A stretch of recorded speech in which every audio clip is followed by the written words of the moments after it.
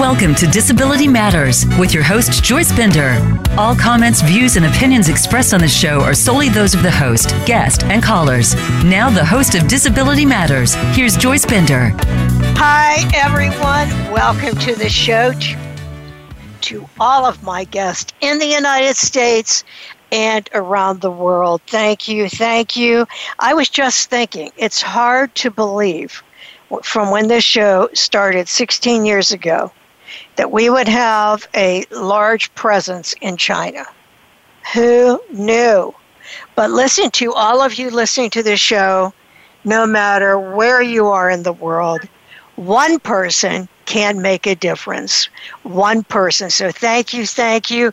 And a special shout out to the embassy in Japan, Richard Roberts, my friend and disability leader, to the embassy in South Korea, Gang Young, and to Cheryl, the embassy in Tunisia. And you know, we had the show on with Japan. We have one coming up with South Korea and one coming up with Tunisia. All of them fighting for the fight in their country for equality for people living with disabilities. Shout out Yoshiko. I have a shout out on every show to Yoshiko Dart. Hope you're having a great day. And we would not be able to do all of this were it not for Highmark, who has been our lead sponsor for 4 years. Can you believe it? People's Natural Gas, a new supporter this year, and Wells Fargo, another new supporter this year, and the employment options. All new sponsors. So great to have all of you on the show. And you know, speaking of when I was saying this show's been on 16 years, this is going to give you an idea of how long I have known. Actually, it's longer, though. It's longer than the 16 years. My mentor, I always say I'm the tormentor. I am so lucky to know this man, Tony Coelho, who is former congressman and author of the ADA. Guess what, Tony? You were on 16 years ago. I'm always on when Joyce asks me to do anything. I say yes. I don't know why. I just always say yes. Yeah, well, that's a good thing that you do.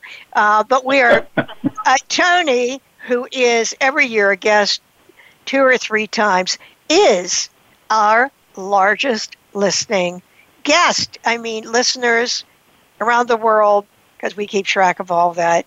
So it's always an honor to have Tony.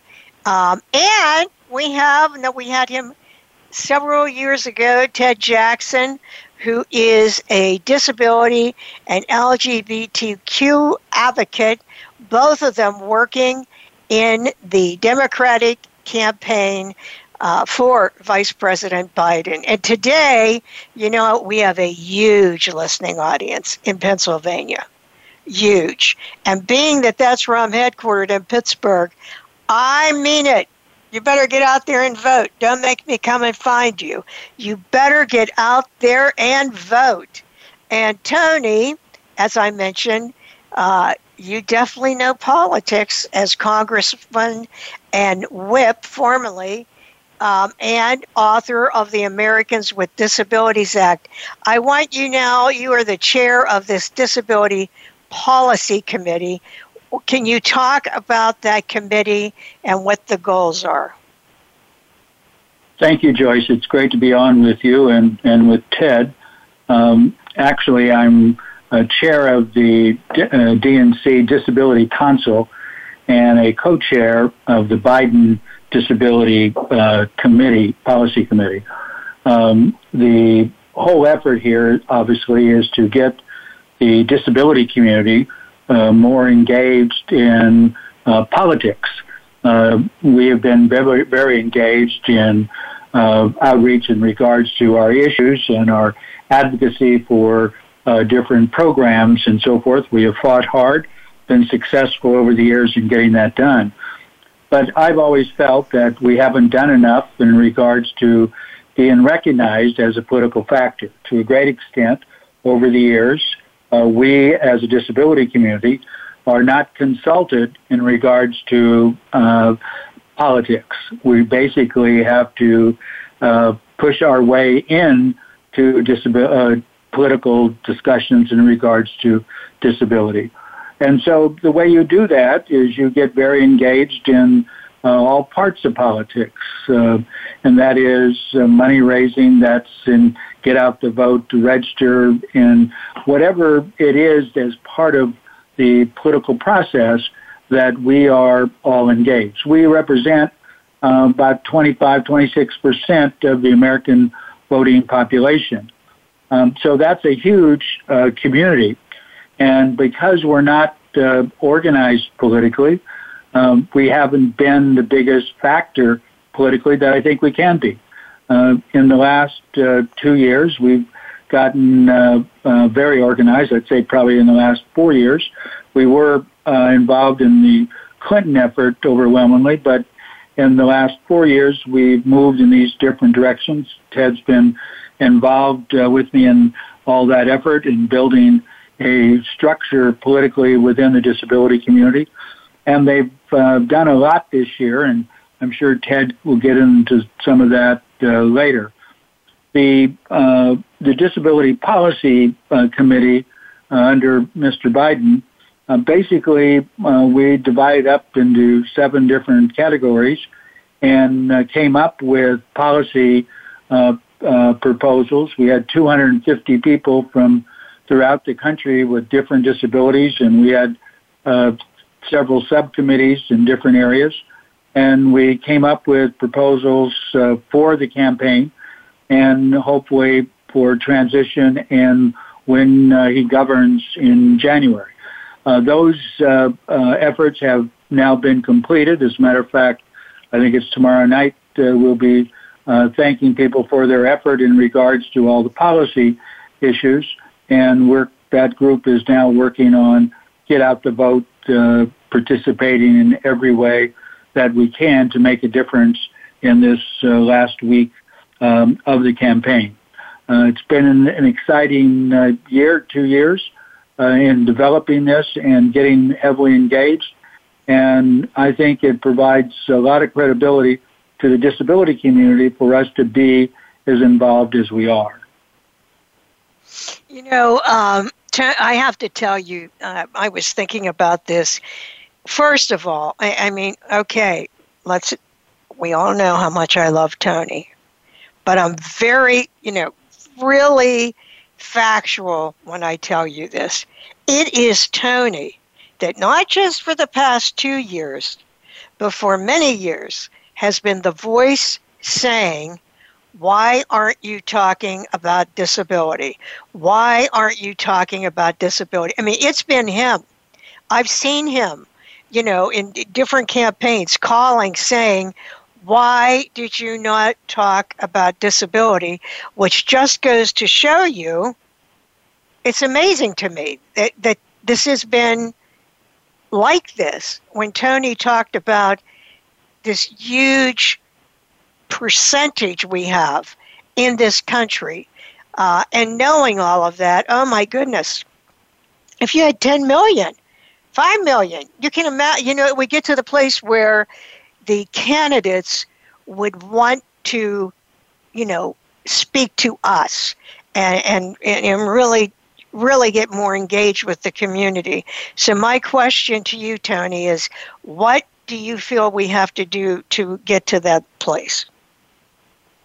Well, I think we're making progress. For instance, in the past, the candidates running for president, I'm not just talking about candidates running for president, I'm talking about for governor, for Senate, for state, federal House, but also local elections, governors and people in the local legislatures, is that for the first time, in this primary, every Democrat running for president had a disability platform that they prepared and proposed, and we got every candidate to do that. It had never been done before. We also got a question on disability during the debates. So we've made progress in regards to the engagement of the presidential candidates. Joe Biden is someone with a disability, but also someone who has supported the ADA, has supported our disability needs and efforts over the years. So he's a friend indeed. We've had trouble on the Republican side in regards to that same attention, that same support. But I take the view that a lot of us with disabilities are Republican and Democrat.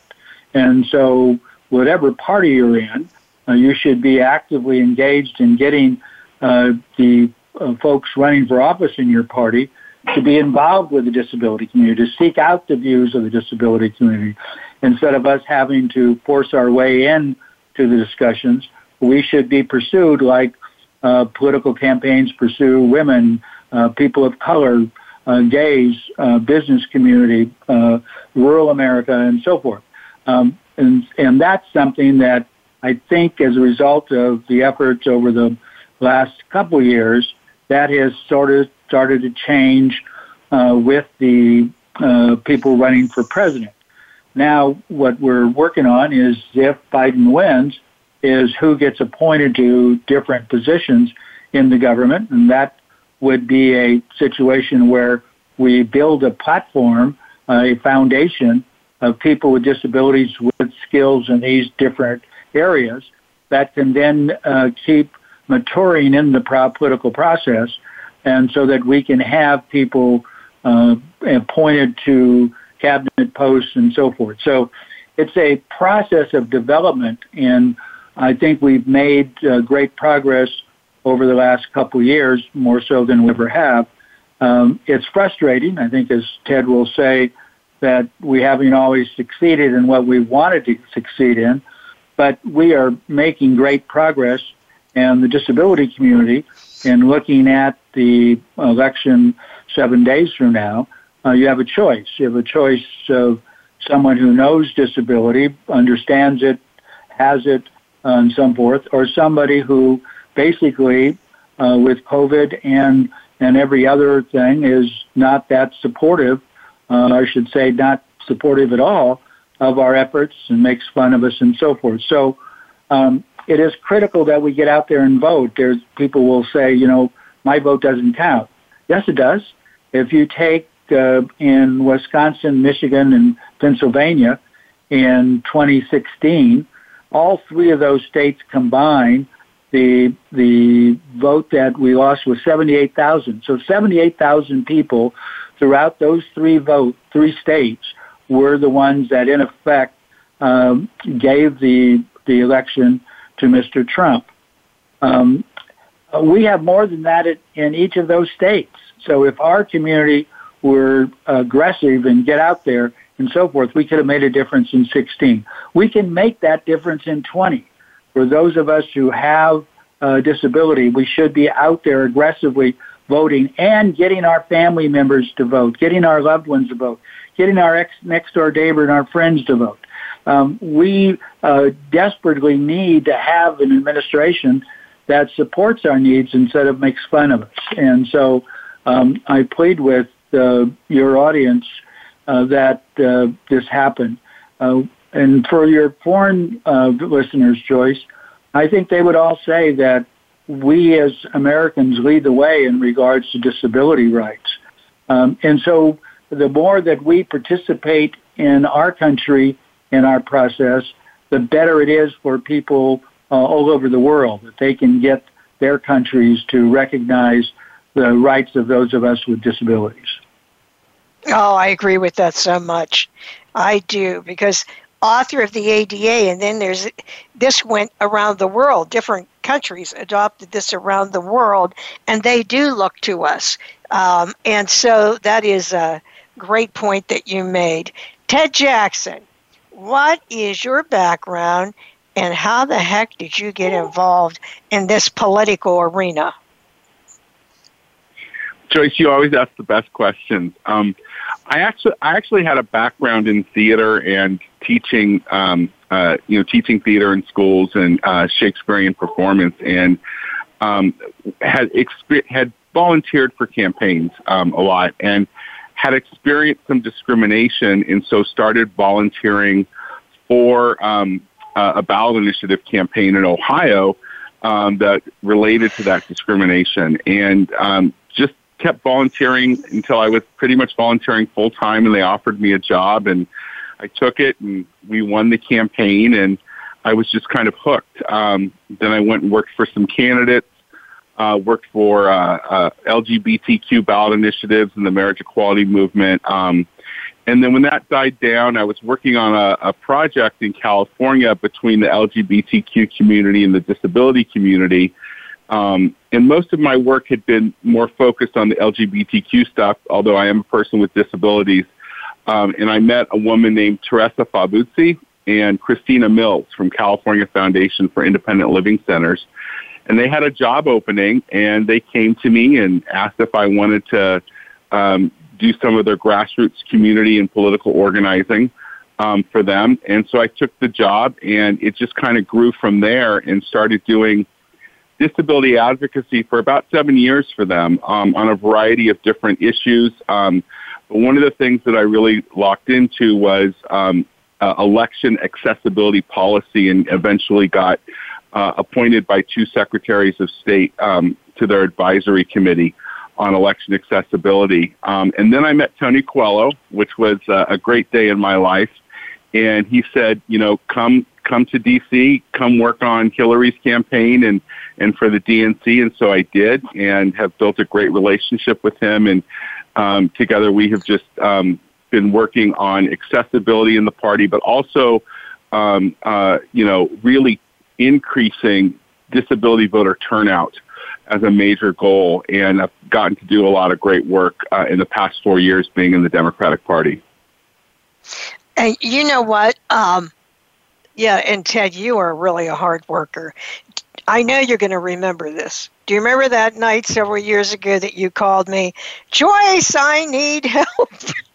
It was the day of the election, people not being able to get transportation. Do you remember that?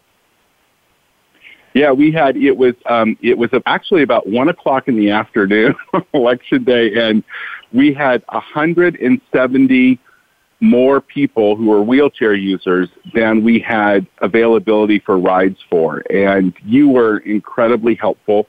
All of these people were in Philadelphia and Pittsburgh, and I reached out to you, and then you activated your network, and I reached out to Anna Pern and some folks in the Philadelphia area, and we got a ride. We found accessible vehicles, and we got a ride for all 170 of those people, and they all voted that afternoon.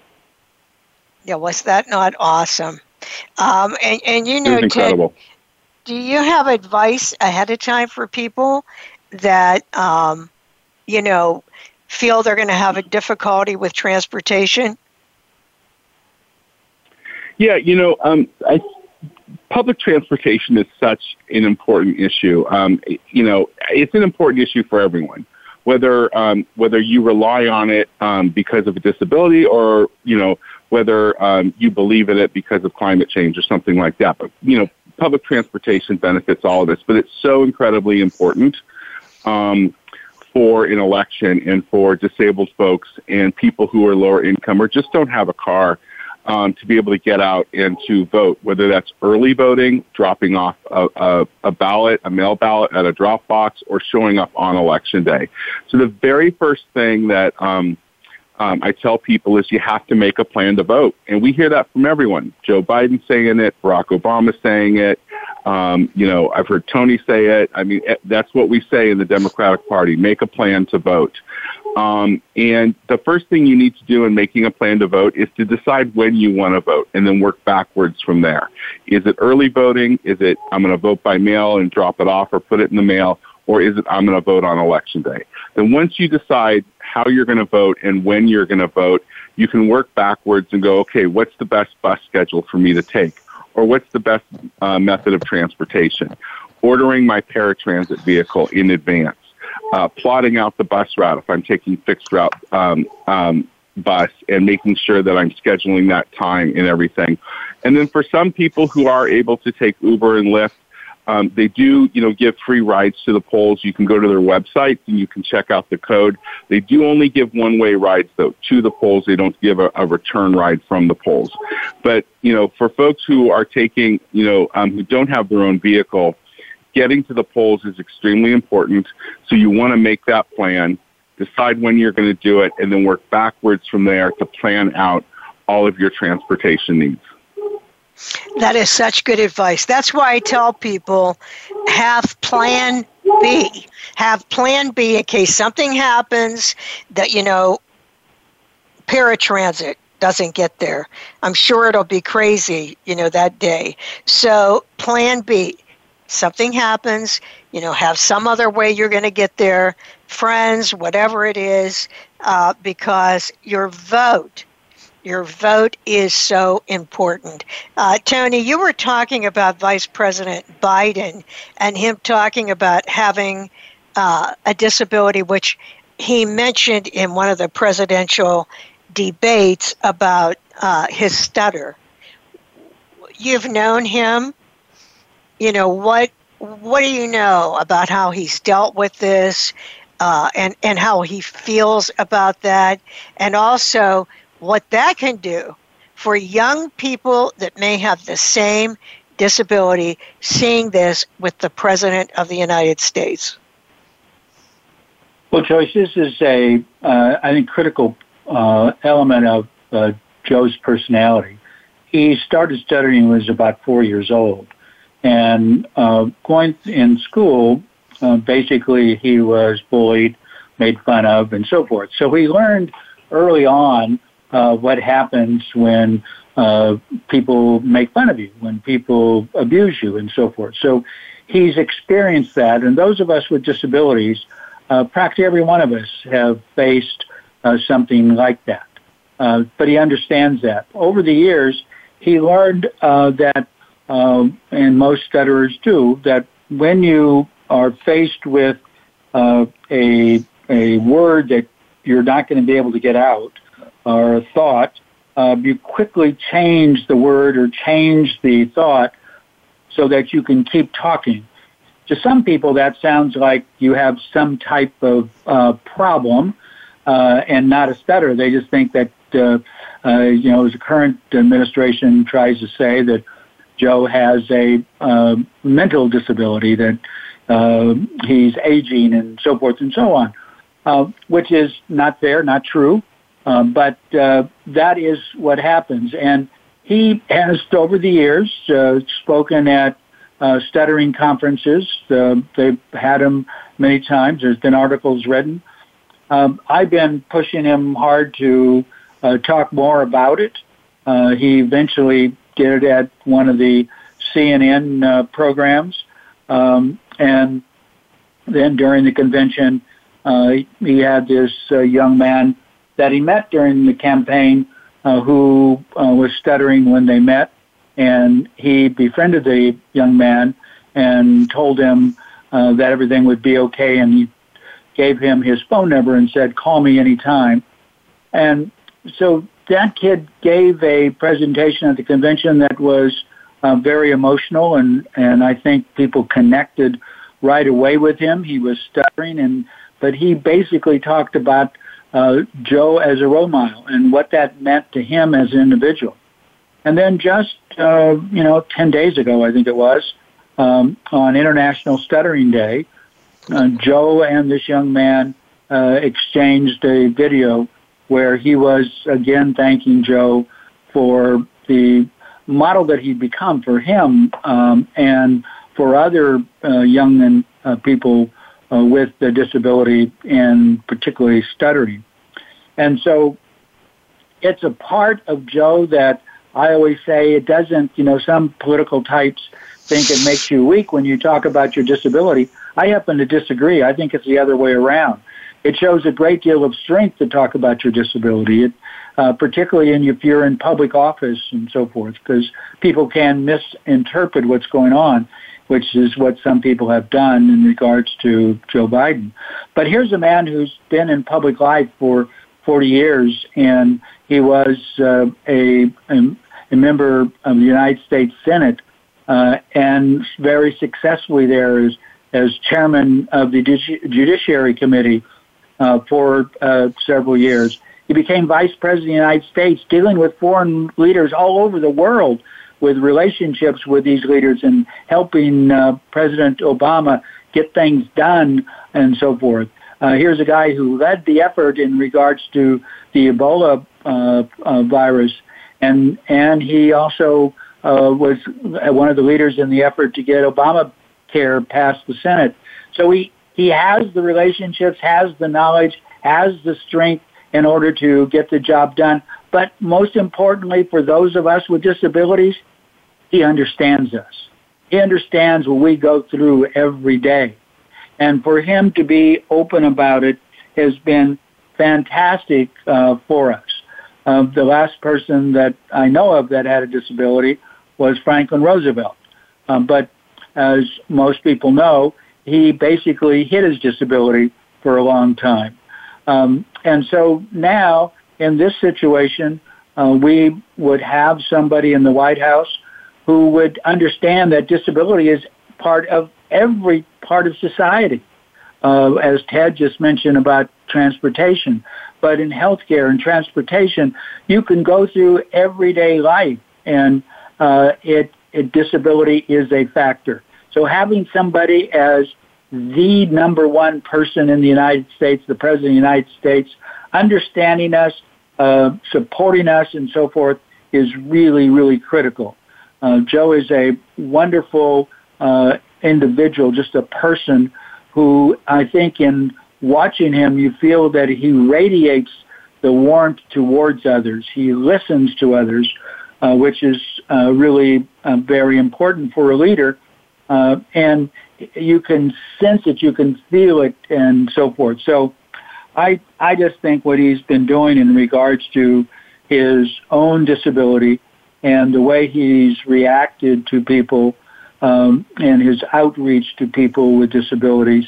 There was a video of he with a young man just a while ago who had a intellectual disorder, and the kid came up to him, wanted to hug him, and Joe hugged him, and he said, "Are you okay?"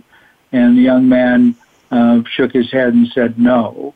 And so Joe then asked him a question and said, "You will be okay. I will make sure you're okay," and hugged him and kissed him on the forehead.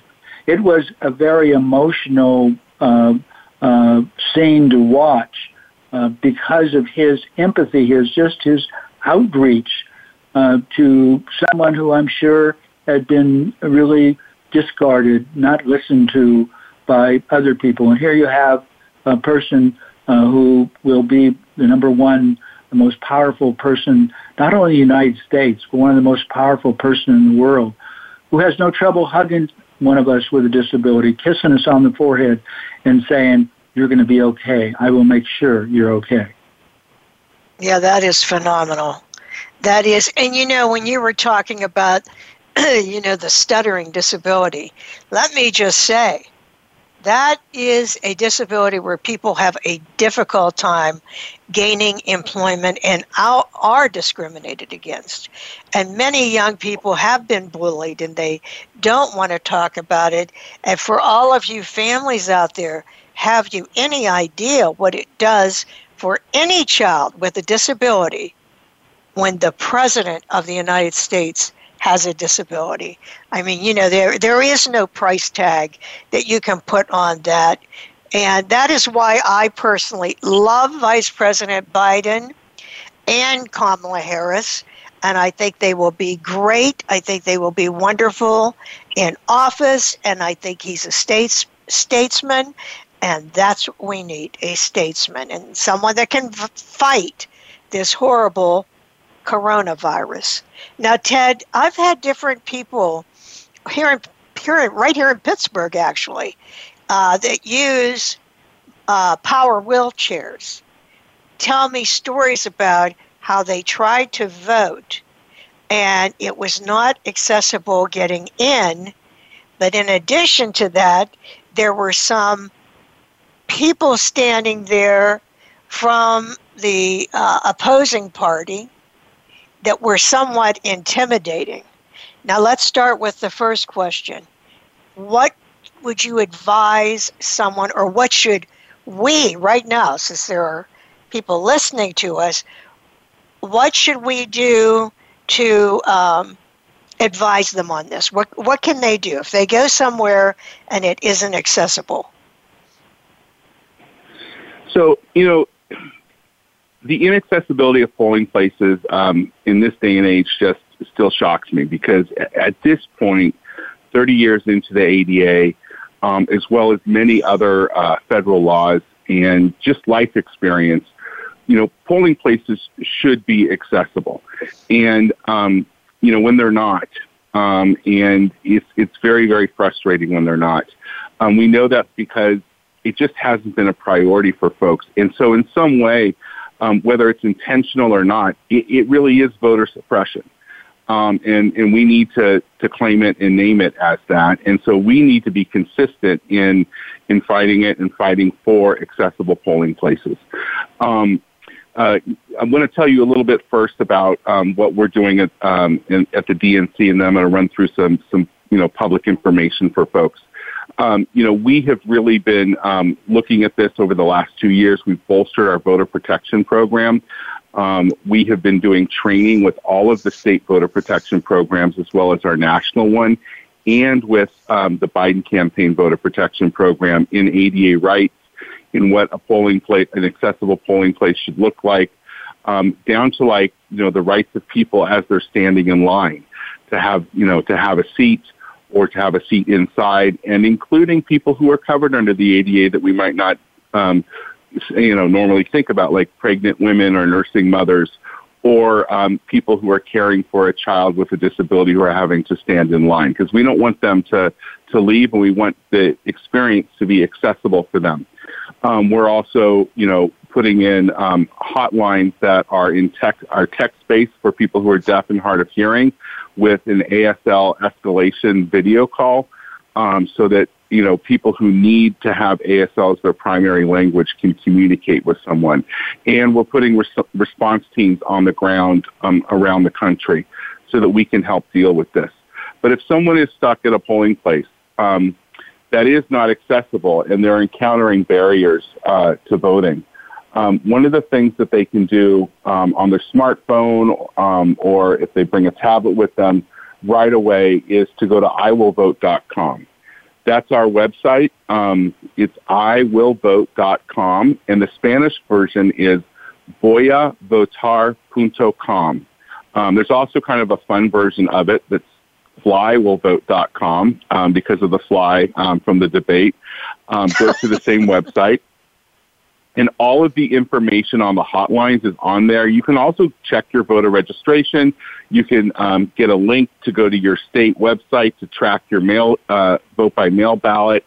There's tons of information on there, including our accessible hotline information. So if someone really wants to reach the accessible hotline and not just call the standard hotline, well, let me cover first the standard hotline. It's an easy number to remember. It's 833-DEM-VOTE. That's 833-DEM-VOTE. That's a voice-based hotline that's on iwillvote.com.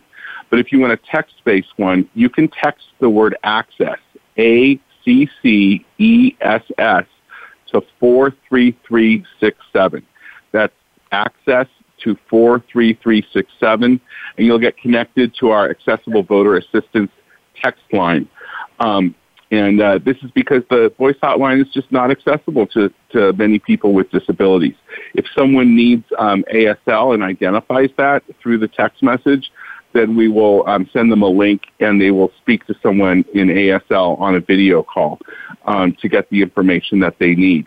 We will take this information in through any of these hotlines, and then we will process it to see if we can advocate with the county. We can call the county office and say there isn't accessibility to this polling place. We need it fixed right away. We have lawyers in the state. We have lawyers on the ground. I got a call even Sunday from our team in New York. There was a polling place in Long Island where the poll workers had parked in front of the accessible parking spaces, and the wheelchair user who had an accessible van had nowhere to park to go in to vote.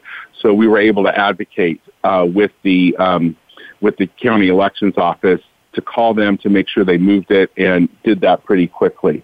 But we're here on our hotlines to help, and we're here to help everyone. The other thing, too, is that we do have a Spanish language text hotline, and you text the word acceso, that's ACCESO, to the same number, 43367, acceso to 43367. And then also we have a text line that's dedicated just for curbside voting issues. And as we all saw recently, the Supreme Court ruled not in our favor in a case in Alabama on curbside voting, and is allowing Alabama to get away with not having curbside voting.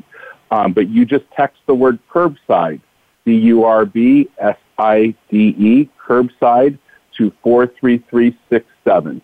And that's where we handle questions that are simply about curbside voting. And I'll remind folks that curbside voting doesn't just include being inside of a car and driving up, or being inside of a vehicle and driving up. It also includes people possibly who may take public transportation and roll to the front of the polling place. And we see this a lot in metro areas where the polling place might be accessible inside, but there isn't a ramp or a lift or an elevator to get to there. So people who are using a mobility device have to vote curbside outside.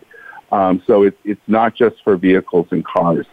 But, I want to end this little section by saying one of my mentors is Secretary Alex Padilla, who I've learned so much from. And, he has really, his tenure in office has been centered on opening doors and breaking barriers to voting for everyone. And that's what we need to do.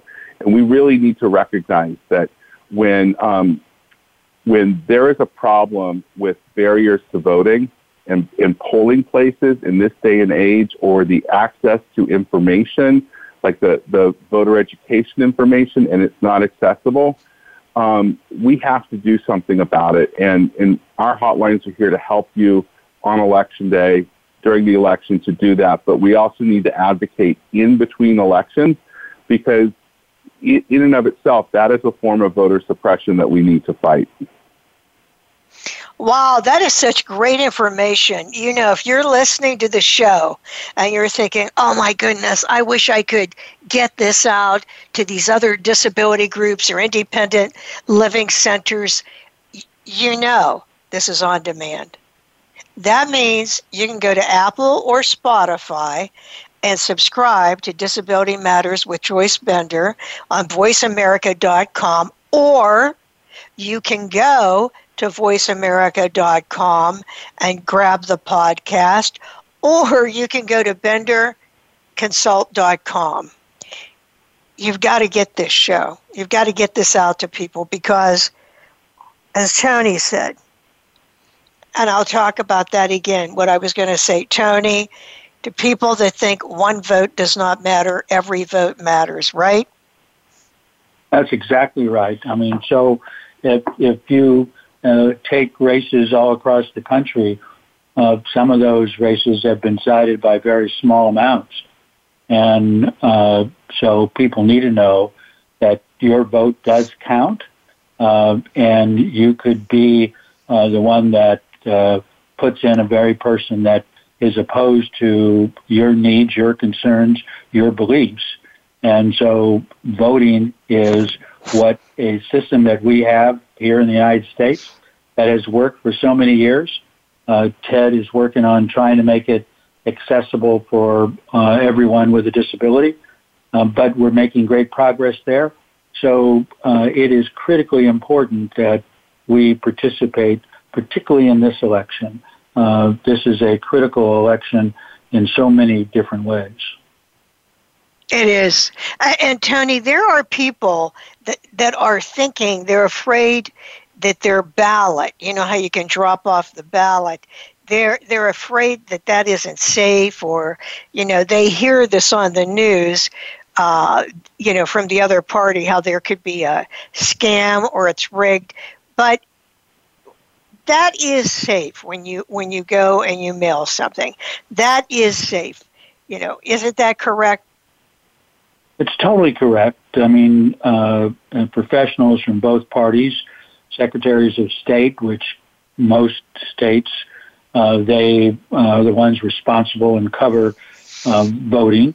They basically say that it is extremely safe, and it is. Over the years, we've had very, very few problems with voting in regards to somebody trying to sabotage and so forth. One of the big mistakes that is made is that people forget to take the ballot and put it in the inside envelope that you then seal, and that protects your confidentiality. And then you take that envelope and put it inside the bigger envelope that has the stamp on it. And then what you need to do is you need to sign it in the back. If you don't sign it in the back, it doesn't count.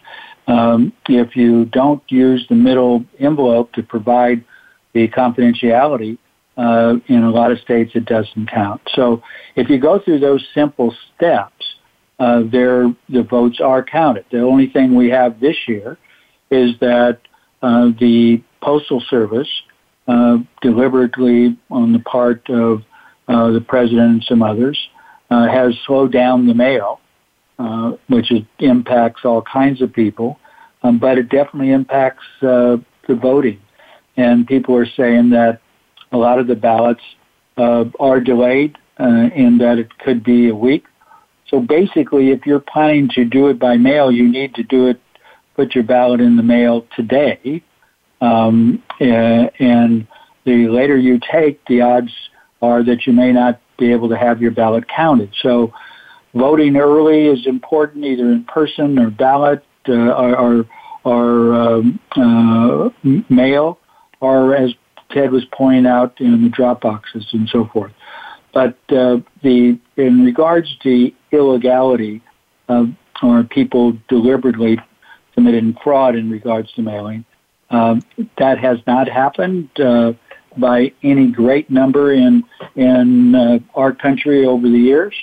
And so it is safe as long as you realize there are these delays and as long as you realize the process of voting. The ballot, when marked, and without any comments on it, you can't do that. Just mark the ballot, put it in the inner envelope, seal it, take that envelope and put it in the outer envelope, seal it, the stamp is on it. All you need to do is to sign it, and that's in the back of the envelope. You just sign it, send it in, and your vote will be counted. It's simple as long as you follow the rules. It's not simple if you don't, because ballots will be tossed. In some states, if you do it wrong, they'll call you to try to correct it. But the easiest thing is just do it right. It isn't that difficult. And Tony, what about people that are with disabilities that are worried to go, they're not doing the mail-in, they want to go vote in person, but they're nervous about the COVID. What advice do you have for them? Well, I would advise them to go prior to Election Day. You can vote anywhere in the country now. I think Ted can correct me if I'm wrong, but you can vote anywhere in the country now, today, tomorrow, during the week. As you get closer to Election Day, the crowds are going to be bigger, right? And so wear a mask. Hopefully others will wear a mask as well. But you can do the drop boxes, as Ted has talked about. But that's the way to vote if you are worried about COVID, if you're worried about anything other than that, is to vote prior to Election Day. If you have to do Election Day, just make sure you wear your mask to protect yourself. That's really important. Yeah, that is.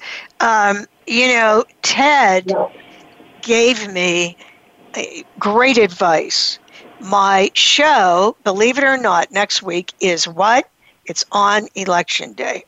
So we're trying to think, well, what could we do to help you, people with disabilities that are having any type of issue with, as Ted said, voter suppression or,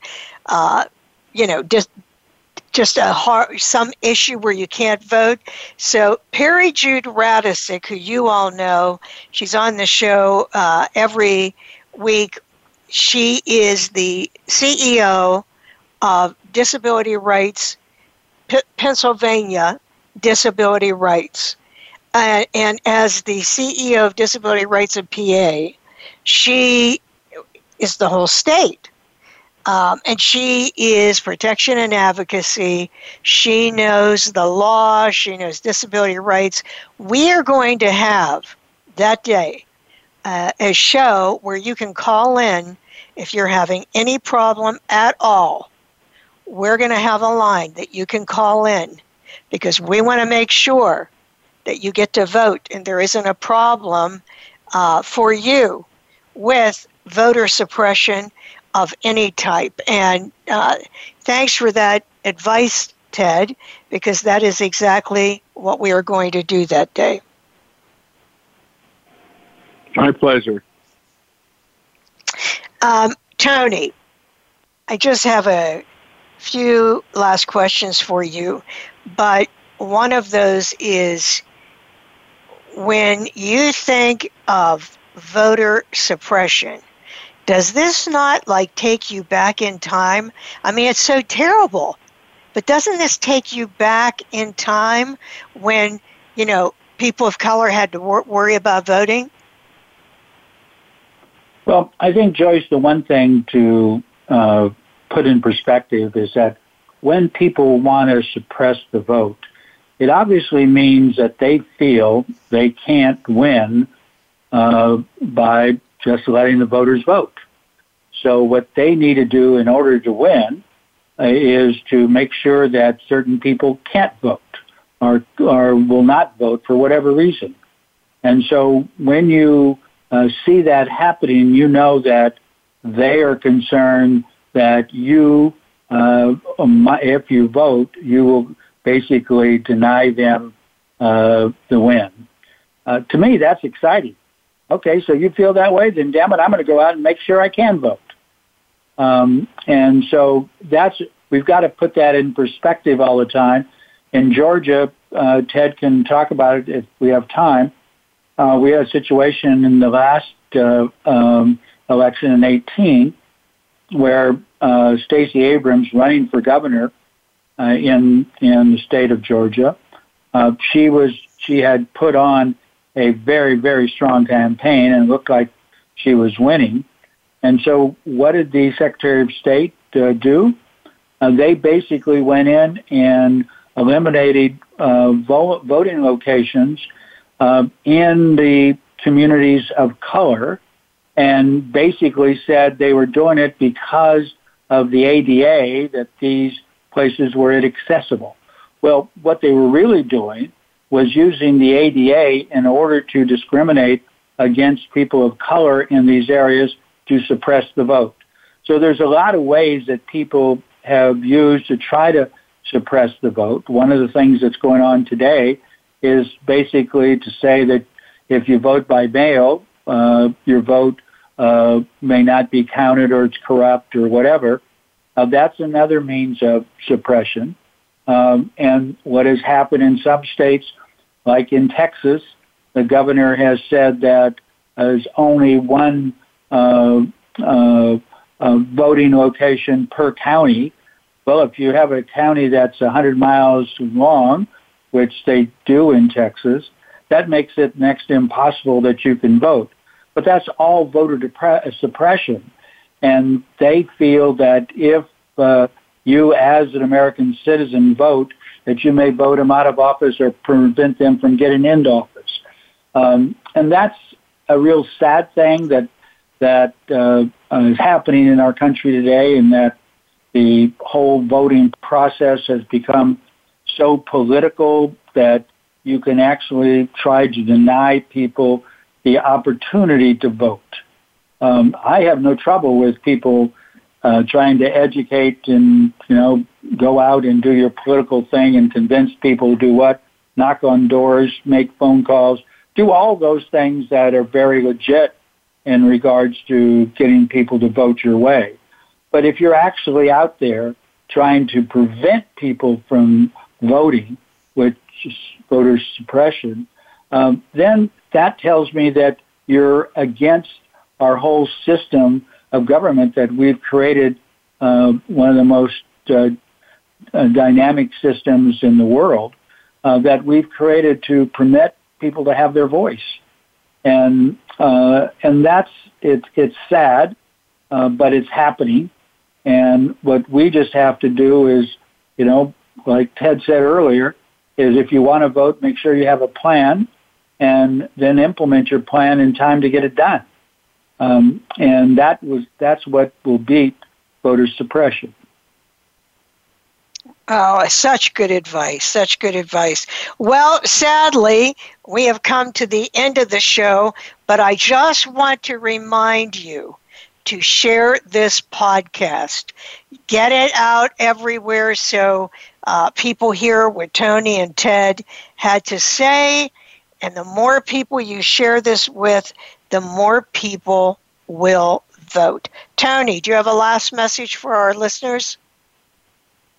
Yes, Joyce, it's a 4-letter word, VOTE, vote. It's critical for our community. It's critical for each and every one of you. So vote. Really, really important. Thank you, Joyce. Thank you, Tony and Ted. And you know what, Tony? I'm going to take one of your sayings that I quote frequently, and I'm just going to edit it. You're going to love this, Tony. Tony says, when you get a chance to take the podium, speak up. He probably shouldn't have taught me that because I speak up all the time. But I'm going to change it. When you get a chance to vote, vote. Vote, vote, Amen. Vote. This Amen, is Joyce. Yeah. This is Joyce Bender. And Joyce, make a plan to vote. I can't stress that enough. Think ahead, make a plan to vote, and if you come across a barrier, go to iwillvote.com. Okay, you got that? iwillvote.com, and we'll talk about that next week also. This is Joyce Bender, America's Voice, telling you and everyone listening, get out and vote. Talk to you next week. For those of you that have any questions or issues with voting, call in. Talk to you then.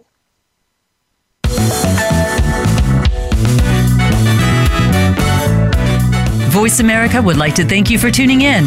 Please join us next Tuesday at 11 a.m. Pacific Time and 2 p.m. Eastern Time for another installment of Disability Matters, right here on the Voice America Variety Channel. We are the leader in live Internet talk radio. VoiceAmerica.com.